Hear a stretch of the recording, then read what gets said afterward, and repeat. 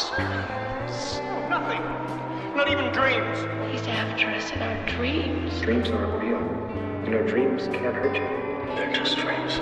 Sweet dream. No bad dreams about Aunt Maggie? But my dreams aren't like yours. That's why they're called dreams. Dreams are not real.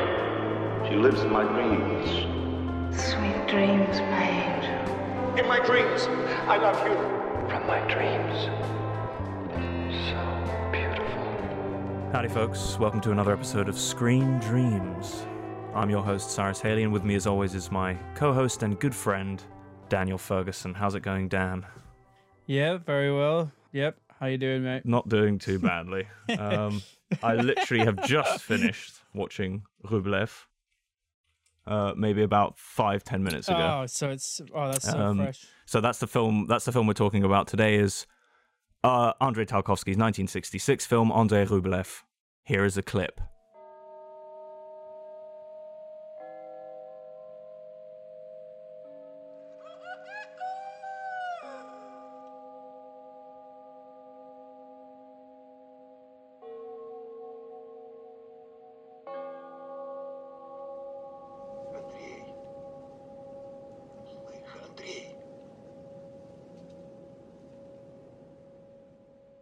And we're back from that fantastic Russian clip. So Rublev was your choice, Dan.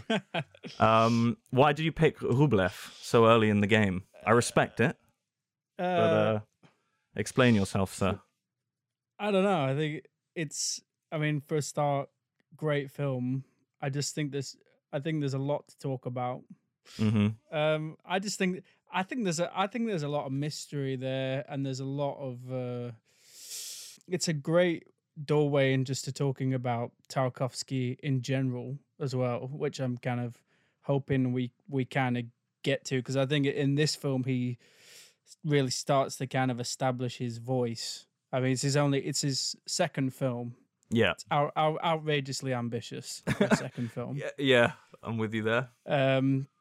He wanted to do it bigger. They had, but he was confined by budgetary concerns. I mean, it doesn't look like it. I have to be honest. But I know for a fact that it was. There was some films that some scenes couldn't be done because the studio couldn't afford it.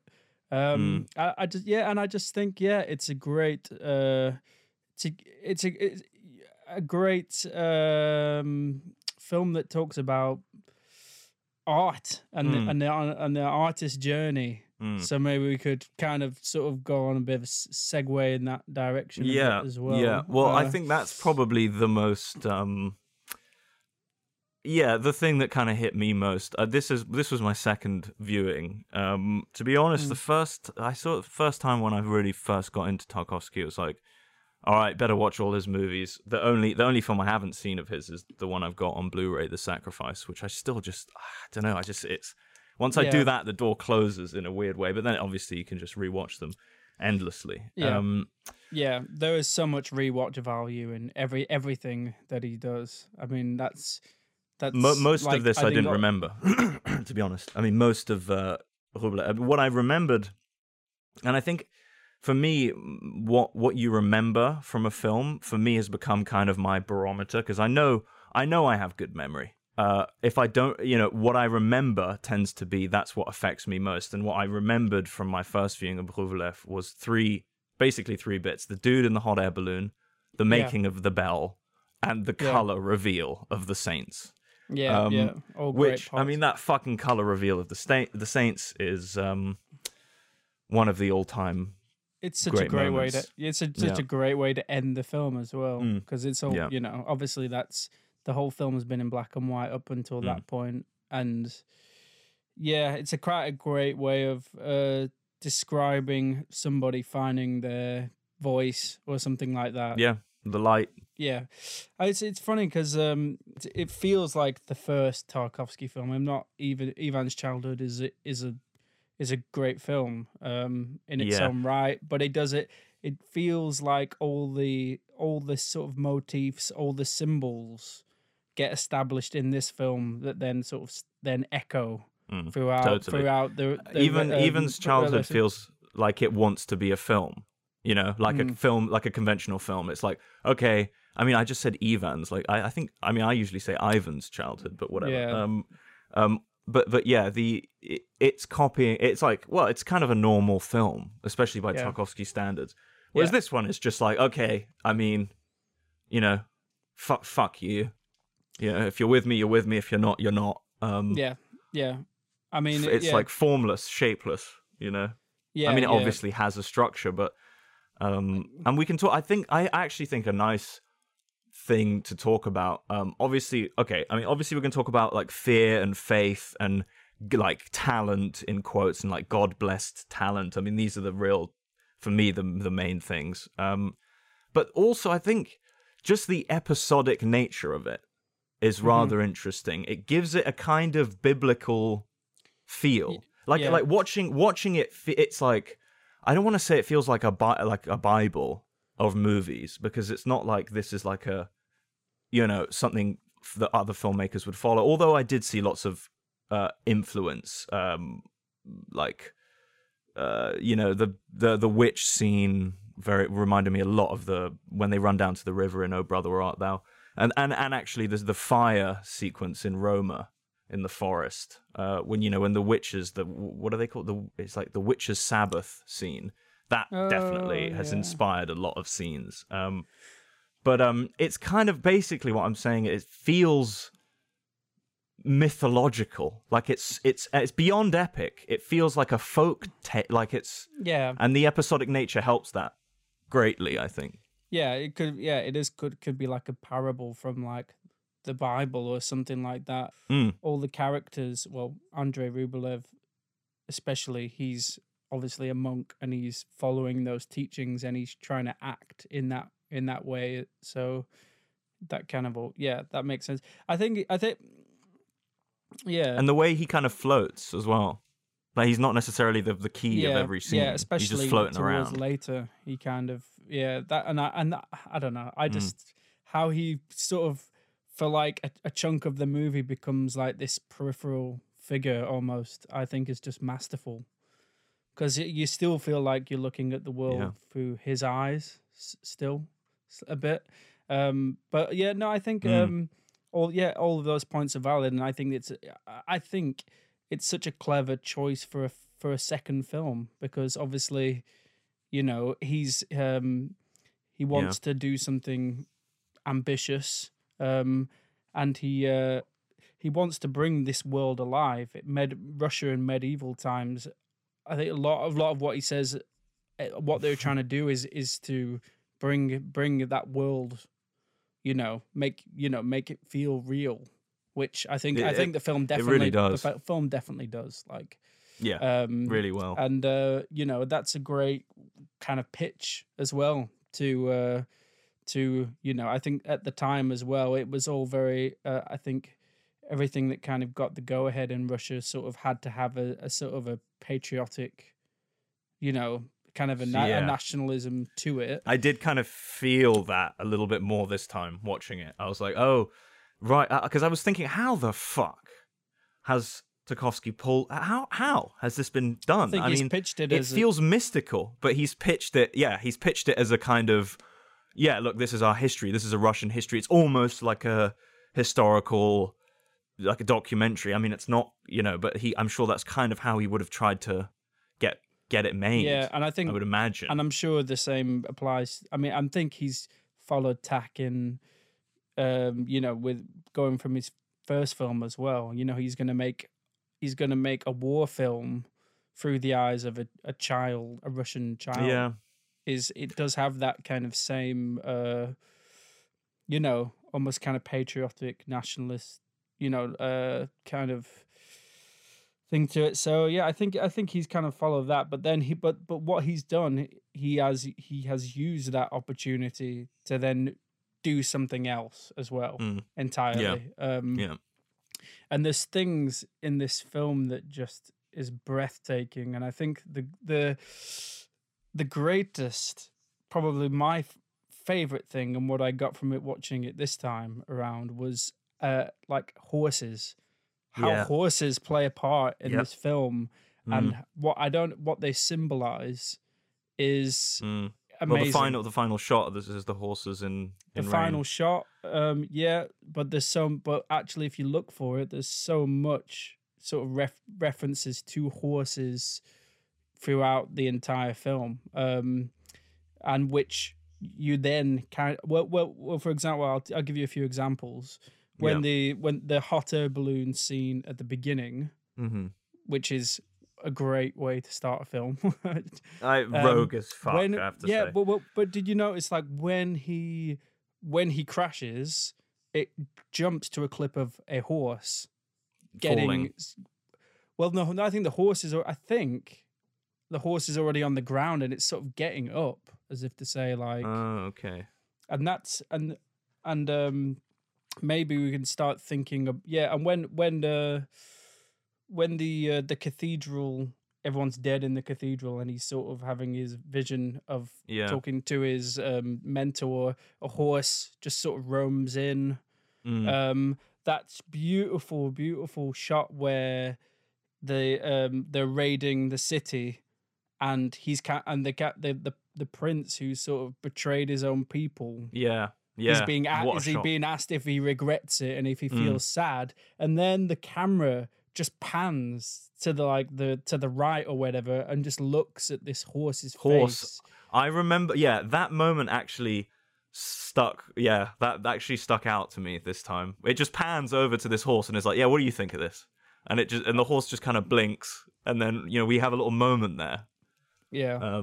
So what does that? I mean, without having to put too fine a point on it, what does that kind of make you feel? I think a lot of the key of this film is is obviously the beginning scene with the balloon. Okay. Because it's an introduction to, you know what I mean? It's a pretty bold introduction to the film. Yes. And I think how when he crashes and it pans to the horse, and the fact that the ending scene is on the horses, I think there's something big going on with horses here. You know what? You're absolutely right. Symbolic kind of subtext or something. Like there's an undercurrent. So right, this is what Tarkovsky says about. Right, I'll just read you this, and then we're trying to think how horses might be kind of carrying on this kind of theme or symbol perhaps throughout. Okay. So this is a quote from Andrei Tarkovsky. Okay. Whether one wishes to fly before it has become possible, or cast a bell without having learned how to do it, or paint an icon, all these acts demand that for the price of his creation, man should die, dissolve himself in his work, give himself entirely. That is the meaning of the prologue. The man flew, and for that he sacrificed his life. Bloody hell. So I think, this whole kind of, I think the horse, I don't know. I mean, this is just my theory, but the horses, they're always kind of symbolizing this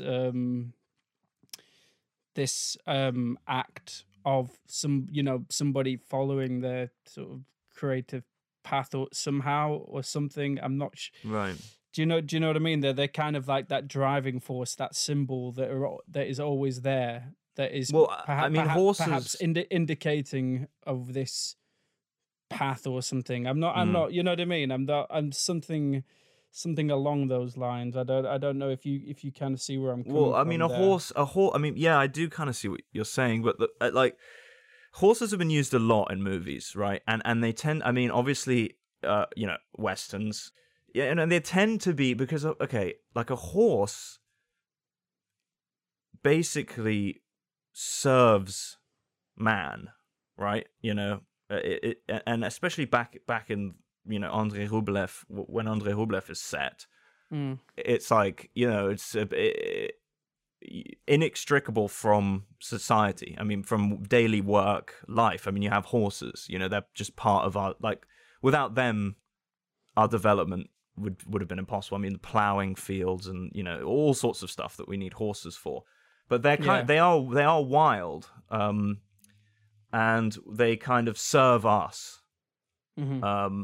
You know, and I think there's a lie that I kind of feel that is I mean, I don't know. You know, I don't know much about horses. You know, I've worked on a horse ranch, but I don't know. I mean, you know, I didn't really get to know the horses. I hung out with them, but who knows? But I think there's a lie that horses enjoy enjoy it. You know, like being subservient to men. I would not. I wouldn't agree with that. And I think in Tarkovsky's cinematic language, which he builds, and horses start appearing. I mean, even in the next film, in Solaris, in like pretty soon into the film, there's another horse that pops up where it's the children who are like scared of the horse in the barn, and there's this amazing shot of like this horse in this kind of dark barn that's and I don't know, it's a very specific depiction of a horse, and I don't know if there's a Nietzschean reference there, because there's the famous story of Nietzsche, sort of before he becomes basically a total recluse and shuts himself off from society altogether. Apparently, the last times he was seen in public was he sees like this horse dragging a plow, serving man. Yeah, you know, just dragging somebody, and he kind of just like, you know, goes to this horse and starts crying. and I yeah, okay, yeah, like, yeah, as if just I like that. And I'm much more. I'll bet my bottom dollar that Tarkovsky's thinking of horses more in that way, where they're kind of like these passive onlookers to just like this, you know, absolute carnage. But then I can't help but also feel like they're also he's you know, they're included in some other way, some kind of mysterious language that he's using them as to indicate like a sort of a truer path, or when something's, I don't know, when something important is happening in this film, there always just seems to be a horse there. Now that you've said it, I'm just scrolling through my head of all the horses. I mean, there's horses all over his work, all over the place. Is there not a horse? I know there's a dog in the vision the guy has of Mother Russia in Nostalgia. That, you know, where the final shot of Nostalgia, where it zooms out on his farmland and it's encapsulated within the ruins of the church. Is there not a horse in the background there as well? No, I don't think there is. No? Okay, I thought there might have been. I know there's that black dog.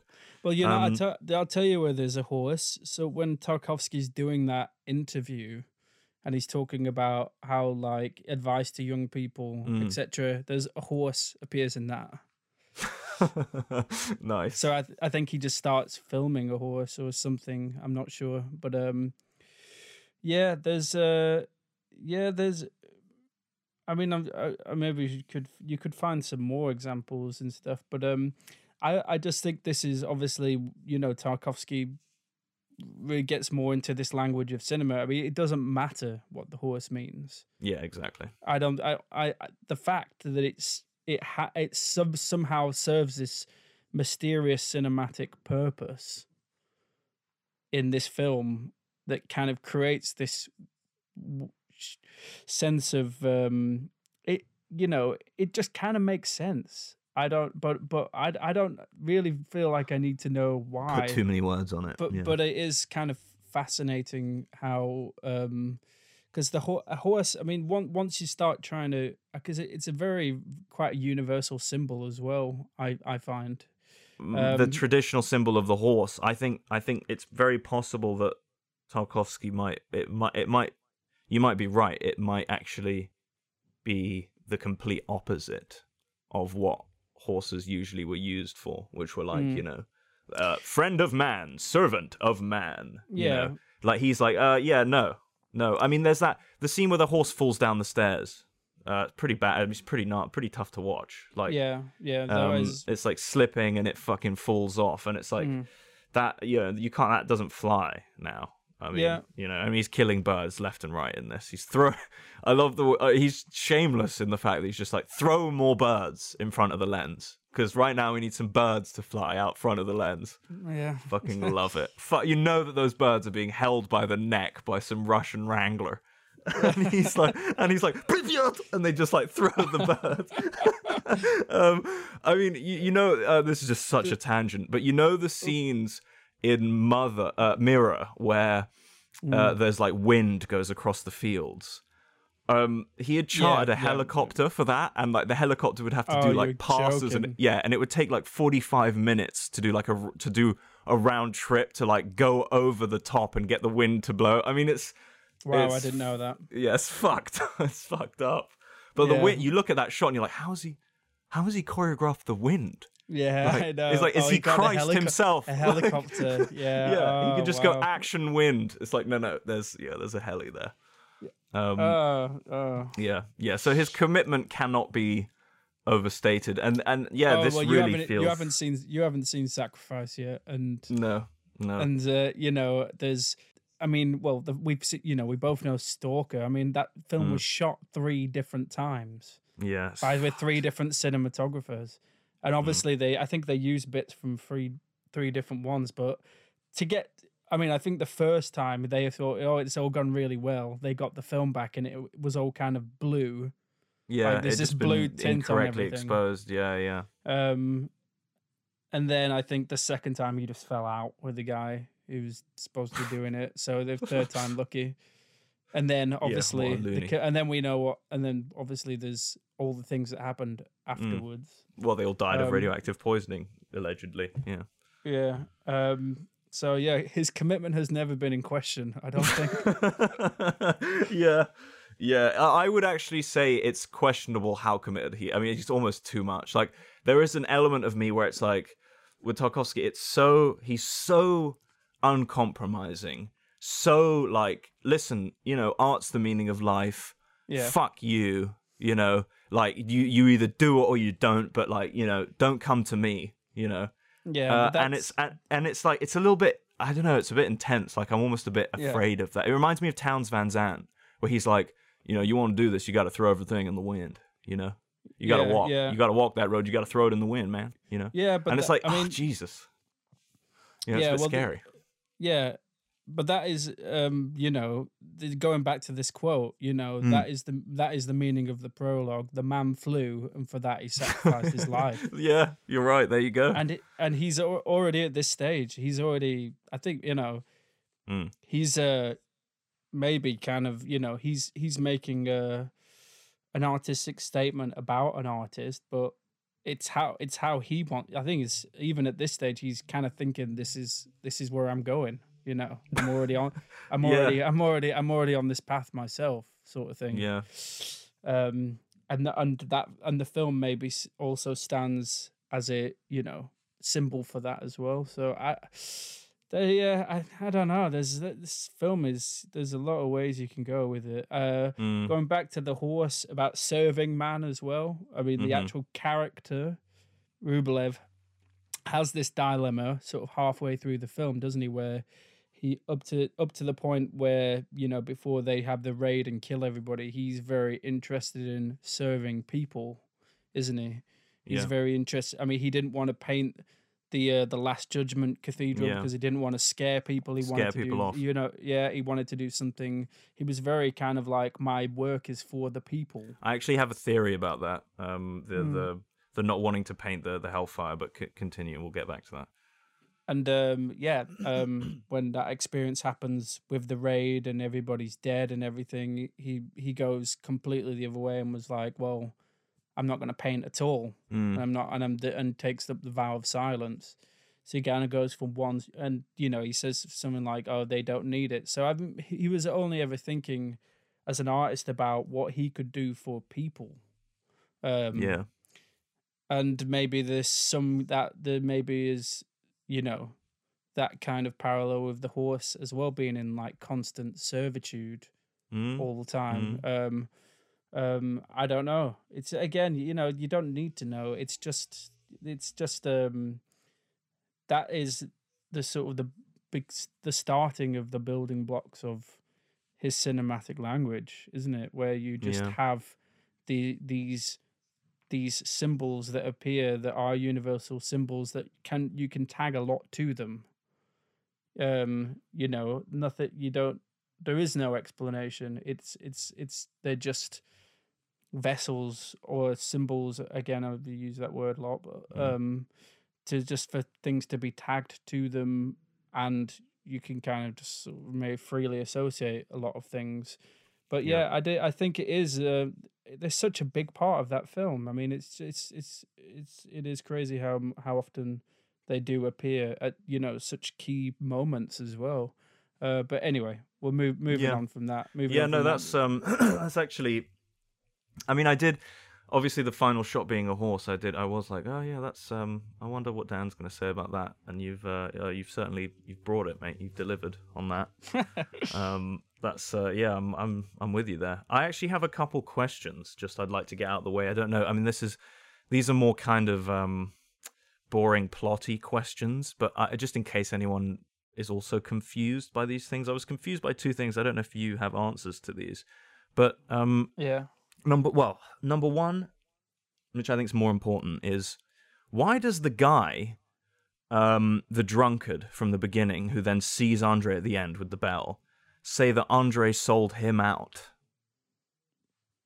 I mean, because when he arrives, like, I'm not 100% sure I understand. Because look, if I'm going to be honest, there's a lot of historical context to this film that I do not know. And I think it definitely would help if I knew a bit of Russian history. I mean, I know a little bit. But I think this film was made. This is not I don't think this is a biopic as such, where it's historically accurate. I think there's been a lot of poetic I do think license that's been used. Yeah, I do think it would help to know, though. Little bits of history. But I don't think there's very much known about Andrei Rublev's life. I think a lot of this is all very, I mean, it is kind of fictional almost. I don't think there's anything remotely. I do, but I do think there's historical context to it. At the beginning, they go to this little sort of shack, and there are these, people hanging out, and there's this drunk guy who's entertaining everyone. And then, they kind of they're taking shelter from the storm, and then some other riders come up and take him out, and smack his head against the tree, and then chuck him over the back of another horse, and then we don't see him for 16 hours, and then you're at the end of the movie, and he's like, "Oh, Andre, sold me out, and I was in the hole for 10 years because of this guy." I just didn't. I mean, maybe you don't have an answer to that, but I didn't really understand why he felt Andre had sold him out. Yeah. I mean, did those guys who came to that shack afterwards and then took him away to the hole? Well, it's kind of who the fuck were they? Well, it was what's it called? Kirill. Cyril. The guy who kills the guy the who dog. looks a bit like what's his name? Liam Neeson. Yeah. He does look like Liam Neeson. The jealous one who's the talentless fuck. Yeah. let's call him that. He much like Liam Neeson, actually. He actually went out and did it, which obviously became. He comes when they arrive to take this guy away. He comes in shortly afterwards, so that he'd as a. So was he saying, "Oh, this guy's sinning, like he's drinking, he's a drunk"? Yeah, because he says something like, away. amongst like God's work, a buffoon is the devil's work. So he's kind of gone out, found some guards to come and get him, and then like years and years later, this mistaken identity with Andrei Rublev sort of occurs. I think it's more just to kind of illustrate it's at this point you're kind of just witnessing just how crazy the world is that he's sort of living in, I suppose. That's how I see it. It's almost just sort of compounding things, and how this person can like sort of recognize him and try and kill him was just one of the many crazy things that could happen. But I don't know. I don't know. There's something. It's a good question, to be honest, because it's obviously very deliberate. I was just confused by it. Yeah, I was actively confused, and I wasn't really. I didn't really know. I feel it. I don't feel confused. I just kind of feel that it's all just kind of fitting together in some sort of strange way.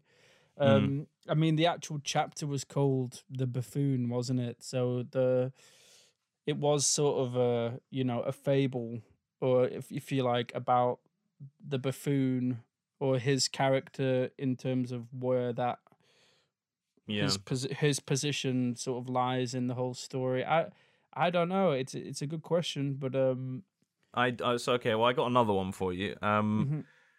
So why? And this is much more kind of up to. I don't think there's like a definitive answer. It's not so much a plot question as it is a kind of talking point. Why do you think by the way, the bell maker? Yeah. Was that? I should probably check. I should have checked this before. But the kid who makes the bell, is he, Ivan? I think so. Yeah, I'm very sure. Because he looks like him. He looks like a grown-up Ivan to me. Yeah. Oh, he is. I've just checked it. Yeah, he is. Yeah, Nikolai Burlayev or something. Yeah, sorry about that. Yeah. So why do you think he makes the bell? Two-part question. Why do you think he makes the bell? Is it simply to escape? And number two, why is he so bummed out at the end that his father didn't actually give him the secret and he'd actually lied to the guys who commissioned him to make the bell about his father giving him the secret? I think that's kind of a nice... I mean, I have some ideas myself, but I really like the scene where they come across Ivan, where he's like, no, yeah, my sister's died of plague, mum's died of plague, dad's died of plague, and he's like, what about your neighbor? He's like, died of plague, and so it's like, well, you can see, you'd be like, well, anything to get at it, just sitting here and like, who knows how long this kid has been there, just sort of killing chickens and getting on with life.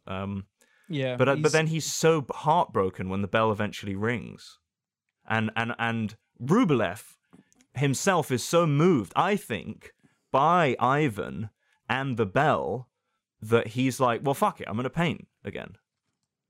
Yeah. It's such a great moment in the film, isn't it? It is.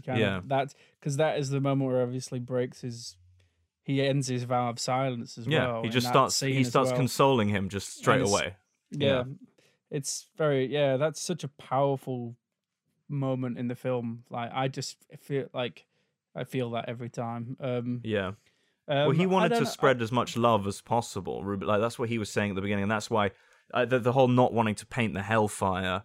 He's like, I don't want to do it with fear. I want to move people with love, not fear. And the idea of fear and faith being so connected, especially in the sort of pagan sort of vibe, like where it's like you got to be afraid of the fire and brimstone to really believe. And I don't think Tarkovsky.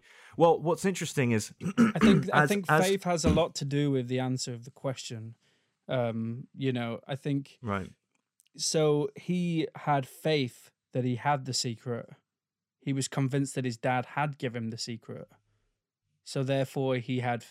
There is kind of he had that essence of faith, and he had faith that he could make a bell and do it without actually having the secret that he could pull it off. And look, he made the bell.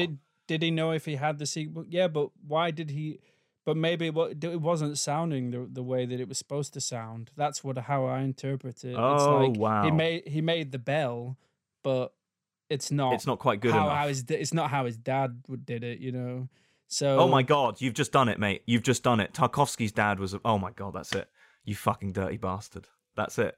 Tarkovsky's dad was a poet, and he's like, yeah, it's not as good. My work isn't as good as my father's, and he never gave me the secret to making that. He reads his dad's poetry, and he reads his poetry in his own films. He reads his dad's poetry a lot. Yeah, in Mirror, he references dad's poetry in Mirror because the poetry that Nostalgia. Yeah, that's right. And Rublev is saying, like, don't worry, man, your films are making people happy. And he's like, yeah, but they're not good enough. Like, I'm a fucking perfectionist. I'm a lunatic. They need to be, my dad had set a fucking standard. And like, when I read my dad's poetry, I am moved. I would say, I mean, you can speculate on whether it's Andrei Tarkovsky talking about himself through his characters. I think that's very possible because, he obviously goes on to do that more and more. I think, especially Mirror. So my favorite I wouldn't be Tarkovsky, by the way. See, I mean, that's what I'm talking about. This film is at the beginning of a lot of things. And that's that's why it's kind of interesting, because you can then just sort of start creating these kind of links. That's like you've got that from it, and I think that's perfectly valid reading. But I think in terms of the characters in the film, Rublev, there is a line, where there is a kind of, something to do with fatherless children in the cathedral scene where he's talking to his mentor again. There is there's an actual reference to a line, being a father for fatherless children. I think Andrei Rublev at that moment in time, his faith was completely shattered. And I think after the bell was made, to everybody else, it seems like a perfectly good accomplishment. But this kid's faith has been shattered because it's not how his dad hadn't given him the secret to make the bells like he had. Yeah.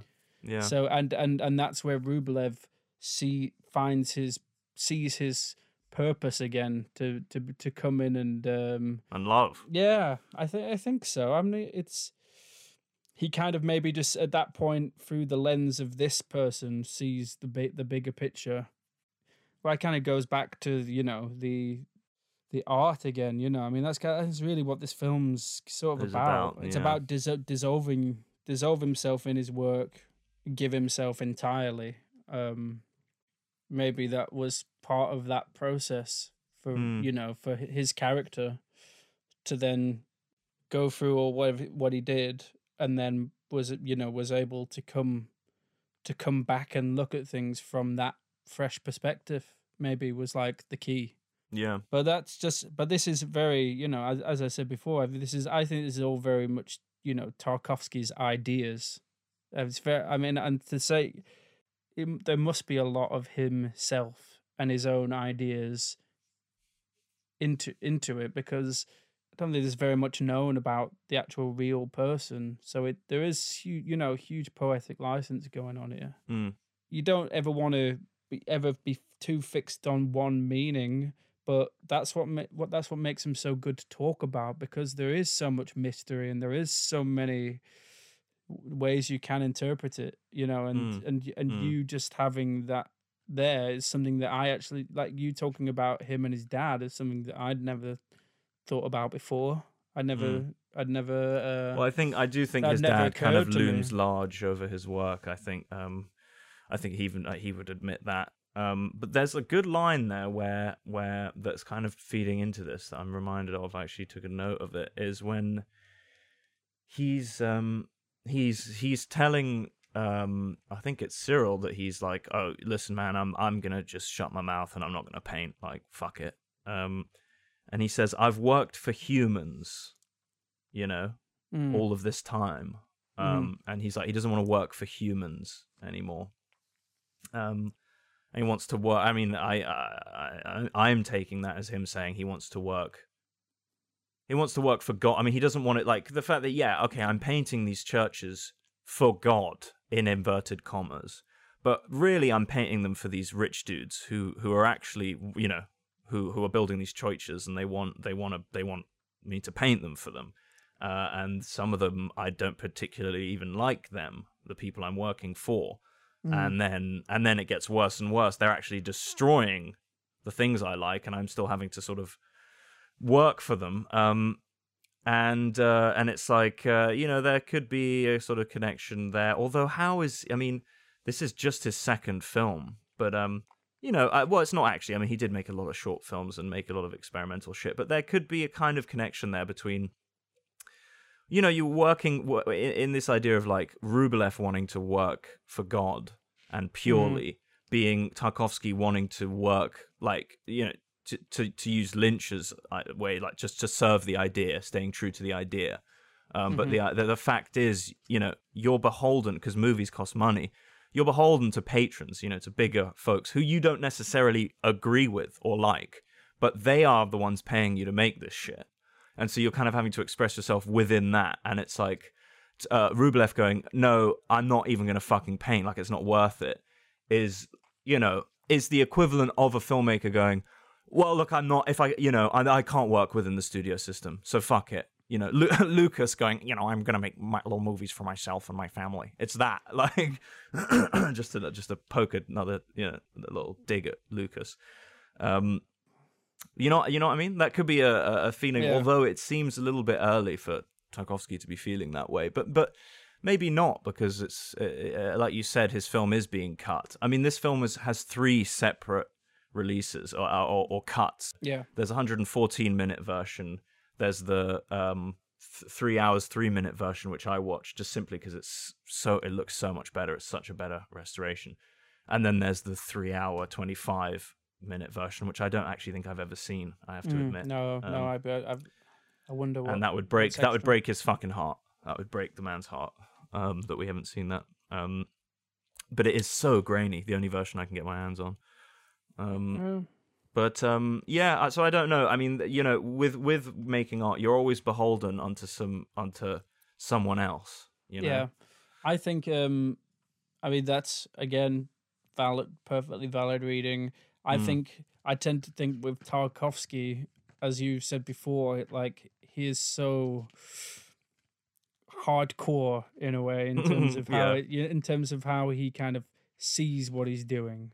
I mean, he's so earnest and so, diehard, if you like, and committed, like fully dedicated. I think he's actually really asking a lot in this film. Like, what is the purpose of art in a world that's just gone mad, a crazy world where you spend all this time making this work for it just to get sort of burnt down. People, I think, do you know what I mean? I think he's more kind of how does like an artist reconcile that this kind of like holy pursuit, isn't it? Like where he's trying to like uncover like truth, and it's all very, it's, I mean, it is very serious. Yeah. This character sort of what he goes through in this film and how he discovers himself as an artist is a lot to do with, these huge themes like, reconciling himself before God and like, and people, and the madness of the world and why continue to do what he's doing. And when you are like putting all this work into films like Andrei Rublev, where there's so much work that's gone into it, collaborating intensely with people, spending a lot of money, I think he prefers to make statements that are more on that kind of scale. And maybe, I don't know, I think he kind of does just continue in that vein. And you haven't watched The Sacrifice yet, but, he's like, by this time he knows he's dying, he's got cancer, he knows this is going to be his last film. But what does he decide to do a film about? It's about a guy who's, very dissatisfied with the world. He's convinced that mankind has he's on the wrong track, and it has gone too far down the wrong track, which is different because chronologically Andrei Rublev is obviously way before. Yeah, we're talking about an inherited future, which is pretty much present day, and he has the whole thing about the sacrifices just to in the character's story. He kind of makes a promise to God, and kind of gets a second chance at things. But the way I see it is the themes have gone and traveled all the way through and gone right up to the end of his last film. Yeah. I mean, we're talking about the sacrifice, and I mean, keep going back to this quote again. It's all about self-sacrifice, isn't it? Yeah. Yeah. The man flew, and for that he sacrificed his life. It's a different kind of sacrifice. At the end, in the sacrifice, it's a very different kind of sacrifice. Right. But yeah, I don't know. You can't help but feel like there is that worldview of, whether he serving people or serving God. I think probably not a question most people would ask themselves as an artist. Without people wouldn't probably have much need to ask that, but I think Tarkovsky's definitely asking himself that. Definitely. Yeah, for sure. I'm gonna be somewhat of a cunt here.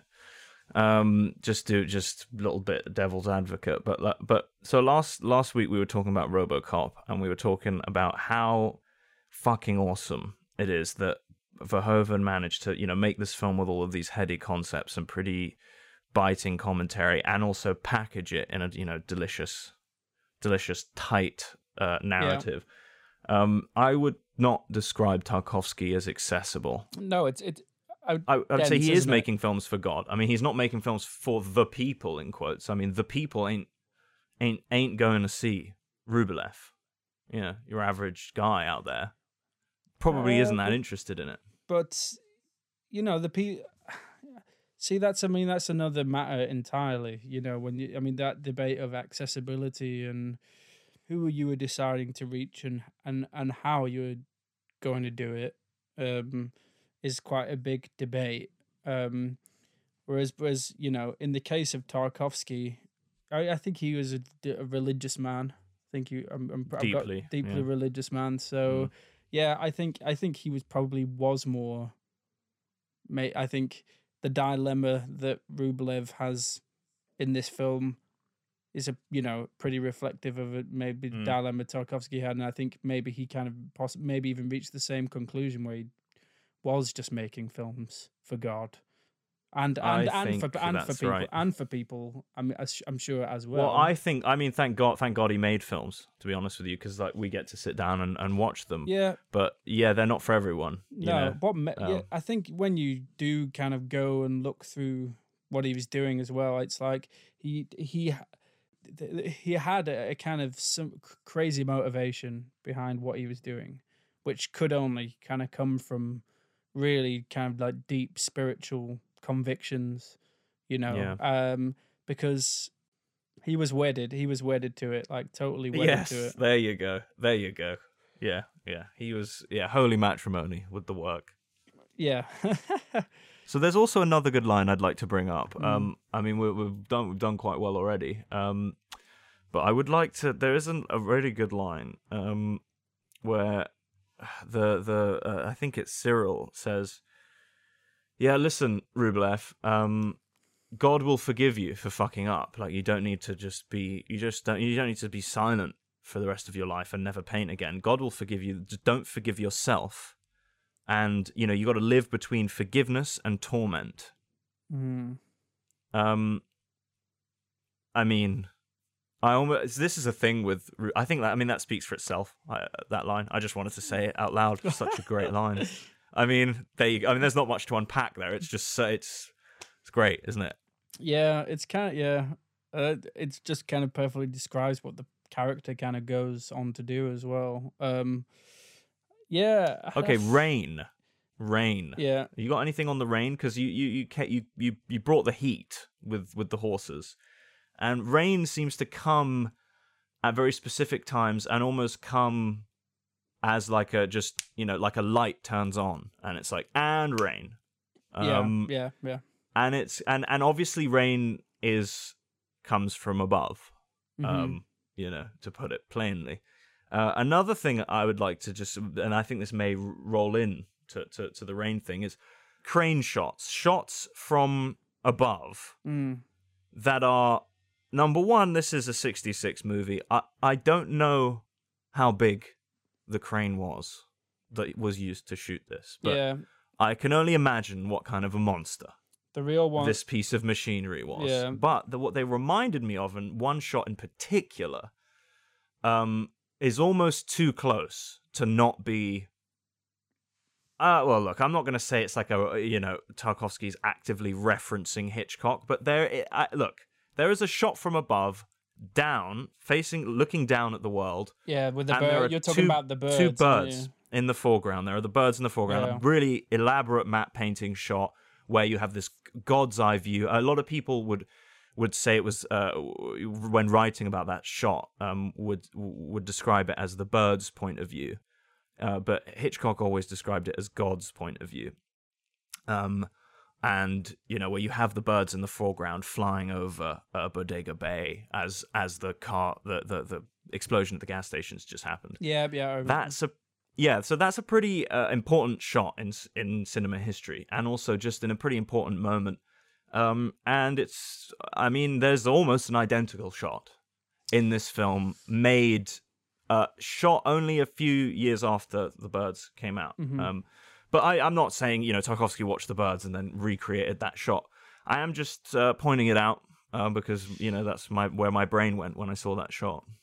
The way I think about that, and it's just my opinion, that if he is referencing Hitchcock, it'll be something along the lines of how Solaris was supposed to be a reaction to Space Odyssey 2001. He's seeing it, but he's thinking, like I'm going to do this, but I'm going to do it properly, sort of thing. Yeah. So if he is, referencing Hitchcock, I think he's doing it with that kind of attitude. I don't think he's paying homage. Because I think this guy already thinks he's better than everyone. Well, yeah, and you know what? I'm not going to argue with him. Yeah, so he's kind of like, I'll give you a proper God's eye view shot, like over like this epic medieval battle, that kind of thing. So if he is, which obviously no, we can never be too sure. I mean, we can never know. His quotes about Space Odyssey is obviously a lot more well documented. But if that's anything to go from, and he is referencing sort of, and it is very classic Western cinema, you'd almost be surprised if he wasn't aware of it. Well, I don't. This is the thing. I just don't know. Certainly not paying homage.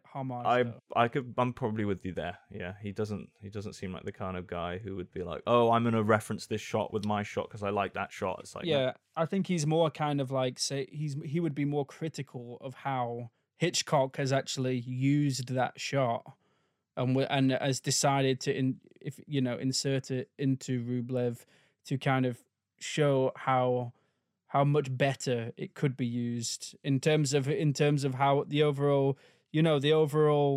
symbolism of that God's eye view and how that all kind of fits in with the narrative structure of his film and everything. Just like that, he's like the deepest, most difficult questions that we face as human beings, and that it's all throughout his work, and he's trying to do that. He's not shying away from these challenges. So yeah, rain. You'll see shots of vines underwater. You'll see shots of a glass being filled up by rain overflowing. These things appear and they reappear. The shots of it's a language, vines. Isn't it? There's so I think he's interested in how time flows through things. I think rain is flowing water. All these things, they're actual visual symbols of the passing of time. Yeah, and that's what the cup filling up. It brings to mind in Stalker as well, when the camera's moving through all these kind of rusted objects. Yeah, that's how I see the rain. And I think that's kind of like the nice maybe you can combine the horses, and I mean, because the last shot is horses now, Horses obviously in now rain. in color in the rain. Discarded, left to the rain. Yeah, I don't know. The horses are the kind of the big question mark, the real intrigue, mysterious intrigue. Yeah. That's just like classic Tarkovsky. Just a quick thought. Mm-hmm. The way Christianity has been moving in our world is that they kind of moved away from a lot of the fire and brimstone stuff. I mean, I know that back in the 40s and 50s and shit, it was a lot more, you'd go to Sunday school and they would really tell you like, hey, listen, Satan was going to take your soul, you're going to go down to hell, you're going to burn. I know there are some branches of Christianity that still do teach the fire and brimstone stuff, but I know that's becoming way more out of fashion as time has gone on. Mm-hmm.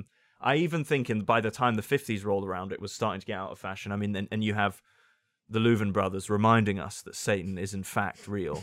I had to get that one in the mid 50s. So and I think that song kind of, if you haven't heard that song, check it out, listeners. I think that kind of is basically a reaction to the fact that we're not teaching the kids about Satan anymore, and they need to know that Satan is real.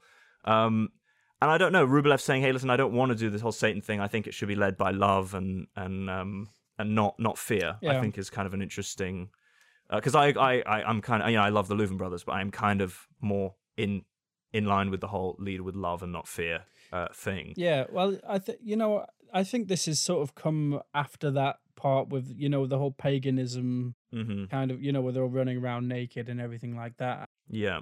And I feel like there's such an interesting scene where he kind of wakes up the next day and like everyone is sort of like lying around naked sleeping, and there's like this old lady who's kind of comes in and does like a portrait of this old lady who's crying. Yeah. And then he kind of does that kind of talk about growing old, and sort of talks kind of quite poetically about that, and then he has that lovely shot of that like that boat that just sort of like taps the side of the other boat before then sort of kind of drifting on. Do you not think there's something kind of important there that sort of that kind of like in his character development that then sort of takes him forward? Mm-hmm. He's he was always sort of criticized because when he was kind of chastising those people, saying that there's going to be a thunder that comes, like a fire that comes down, and he was kind of using that rhetoric, wasn't he? And they kind of just sort of like disarmed him. Yeah, you're right. They just sort of like hushed him, basically. Yeah. So we can't be forced to join your religion. He gets his sort of philosophy of using love from the witches, because she says love, and then she kind of forces a kiss on him when he's tied up. Yeah, I don't know. I mean, are they witches? I don't know. Well, he's kind of got that whole atmosphere of a witching hour, but they're basically like pagans, though, aren't they? So that's. I don't mean like actual on a broom witches. I mean witches in Rublev's eyes, like heathens. Yeah. Yeah, so they're kind of like, theologically speaking, probably like the polar opposite to him.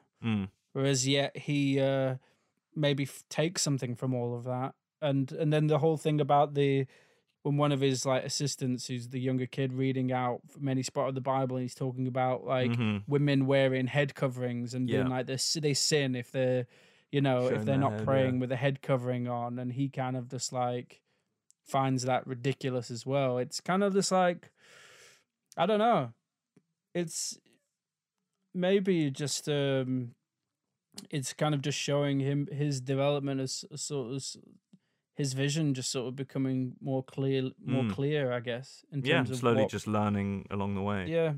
Okay, so then the final point I also had was when he says I think this is Rublev, or it might be Cyril actually who says this. It's at the beginning when he says that the monastery is looking like a marketplace.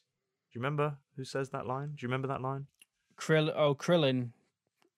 Right. Is it Kirillin? I've forgotten the character's name. I think it's Cyril. Cyril. Well, Cyril. So Cyril. Kirill, is it? Kirill. Yeah. I don't know. Yeah. Lothlorien. When he gets humiliated, although nobody else knows he feels humiliated because he was the one who was supposed to be summoned. Yeah. And then he kind of has that, and he has that big rant and leaves, and then he like murders his dog. Yeah. And then it's like, but that's what kind of makes it quite biblical, though, isn't it? Because it's like, as you were saying before, because it is just like a parable out of the Bible. Like later, he's like begging to come back, isn't he? Yeah. And has to like copy out the Bible like 15 times as penance. Yeah. That's where that scene is. I think is that the one you're referring to? Yeah, that's exactly right. Yeah, that's exactly right.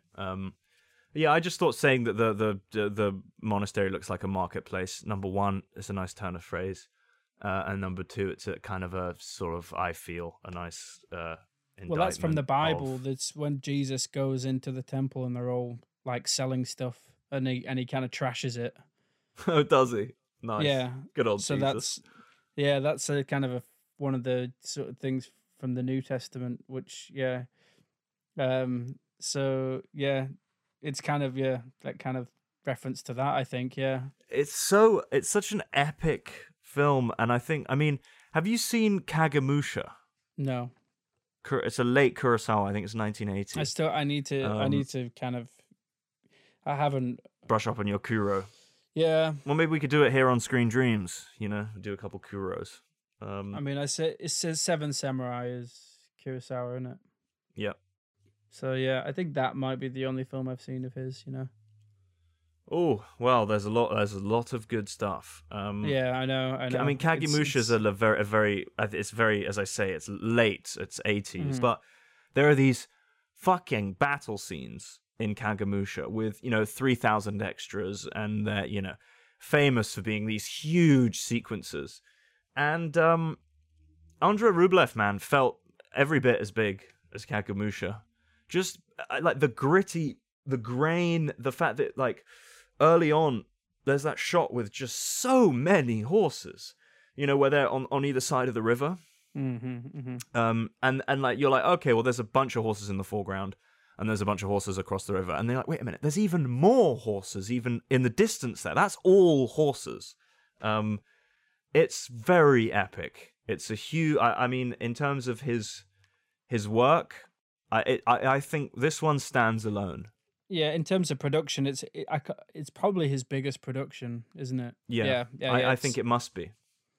So I mean, I haven't seen The Sacrifice, but yeah, I would imagine. No, Sacrifice is nowhere near as big. It's kind of like quite small. So that's, and I think, he wanted to create that. He wanted to recreate that world, and I think that was kind of the reason why he got to make the film.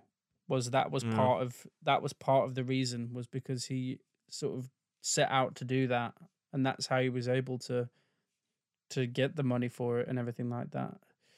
So, but yeah, I mean, what a fantastic job.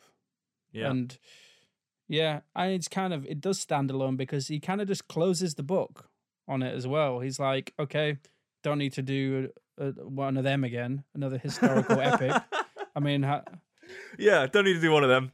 Pretty much nailed that. Yeah. So now I can go to pastures new and and that's the thing. His work is all so very different. I mean, he did quite a few, and I'd hesitate to say sci-fi, but like, kind of like interesting, kind of like out there surreal concepts. Like I do think there's a lot more in common between a lot of Stalker's his later work. Referred to as a sci-fi, but I mean, it's not, is it? Come on, it has minor science fiction elements to it.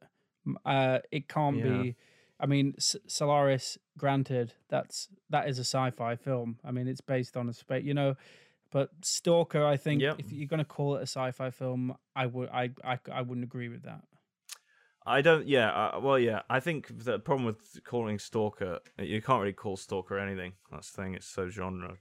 It's not really a genre. Like it's. Yeah, it's out on its own. He does pull this a very similar trick in Stalker, actually, when they're all on the little like Indiana Jones Temple of Doom mine cart.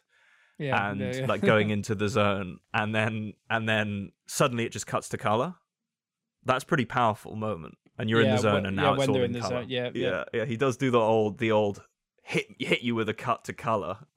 Yeah, trick well, again. Well, you know, that's just another way that you've kind of referenced it. His sort of language going forward. There, he uses it in a very meaningful way. So yeah, it's no, I think that's a good point. I mean, I just think the actual shot, like the actual bell sequence and how that is shot, and how there's that shot of like when they finally pour all the mold in, all like the molten stuff, and like the smoke's coming up behind his like behind his head, as if he's kind of whilst he's kind of wishing for it to work. There's something sort of like magic going on there that it's just beyond words, like just how beautiful it gets sometimes. That sequence is so good. And when you know what, oh my god, we got another little father bit when he decides, he's like, that guy's not doing the work correctly, and he's like, go beat him. And then the other worker says, like, you know, your father didn't treat us like this, you know, he didn't, like, the people working for him weren't so depressed, and like didn't also get radioactive poisoning. You know, take it easy, Tarkovsky, you fucking lunatic.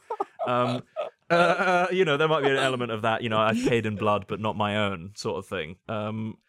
But that bell sequence, I don't quite understand, just from a technical standpoint, how that bell mold worked, because they show you them building the mold, right? But they never show you the first stage, i.e. the concave interior. You know what I mean? So I don't know. Yeah, they make the mold out of clay. Yeah, and then but you never see him like doing. You don't see the craftsmanship of the mold, do you? Really, you just. I wish you saw. I wish you got one shot of a guy pressing a horse shape into the clay. Yeah, see, that's I really kind would of have liked what that. you don't get, isn't it? All that kind of part of where they're doing the mold, they're already kind of doing the outer layer with like the twining and everything like that, and then they bake it in the big fire. By the way, dude, what is on the fucking bell? A man on a horse. Oh no way! Are you sure? Lovely. Yeah, it's a man on a horse. Yeah. I just put that together just now. That is literally the image on the bell. Yeah. Oh, there's something there's definitely something going on there. Yeah, for sure. Bell sequence, it's got to be up there. Top sequences of all time. It's just such a joy to watch, you know, and. Just it's interesting just to see like what they're doing and how they're doing it, let alone whatever kind of narrative purposes it serves. Yeah, it's just beautiful just to watch in it all in itself. So you're onto a winner there, aren't you? If that's to be honest with you, as is the whole film. You know, it is beautiful to watch, even if you don't really understand the metaphorical implications of it. It is, the cinematography is, I would say, good enough to hold you over the 3-hour runtime. Yeah, I think it's a film. A lot of epics don't pay off. You know, I mean, I think, you know, I think Lawrence of Arabia is a pretty good comparison, actually. I knew that was coming. That was about to come out of your mouth. Yeah, but like, I just feel like the best of that film is, you know, about like in 20 the minutes. In the first half, you know. Well, maybe we could do that at one point. I mean, and not soon, but I'm never watching that film again. It's not that I didn't like it. I just wow. I'm not wow. like okay. Well, I would. I'd consider doing it. I would, but doing it on Screen Dreams. Come on now. Yeah, but I've just it would. I did. That was see, Rublev doesn't feel like that to me. Rublev feels like there's like this momentum that kind of builds up, and there's a payoff at the end. Yeah. And to have all those parts, all those working parts, and put them together like that in that way is just genius. I mean, masterful. Yeah. Not bad for a second film, eh? Not bad at all. Thanks for listening to Screen Dreams. We'll be back again next week talking about the 2018 Coen Brothers film, The Ballad of Buster Scruggs.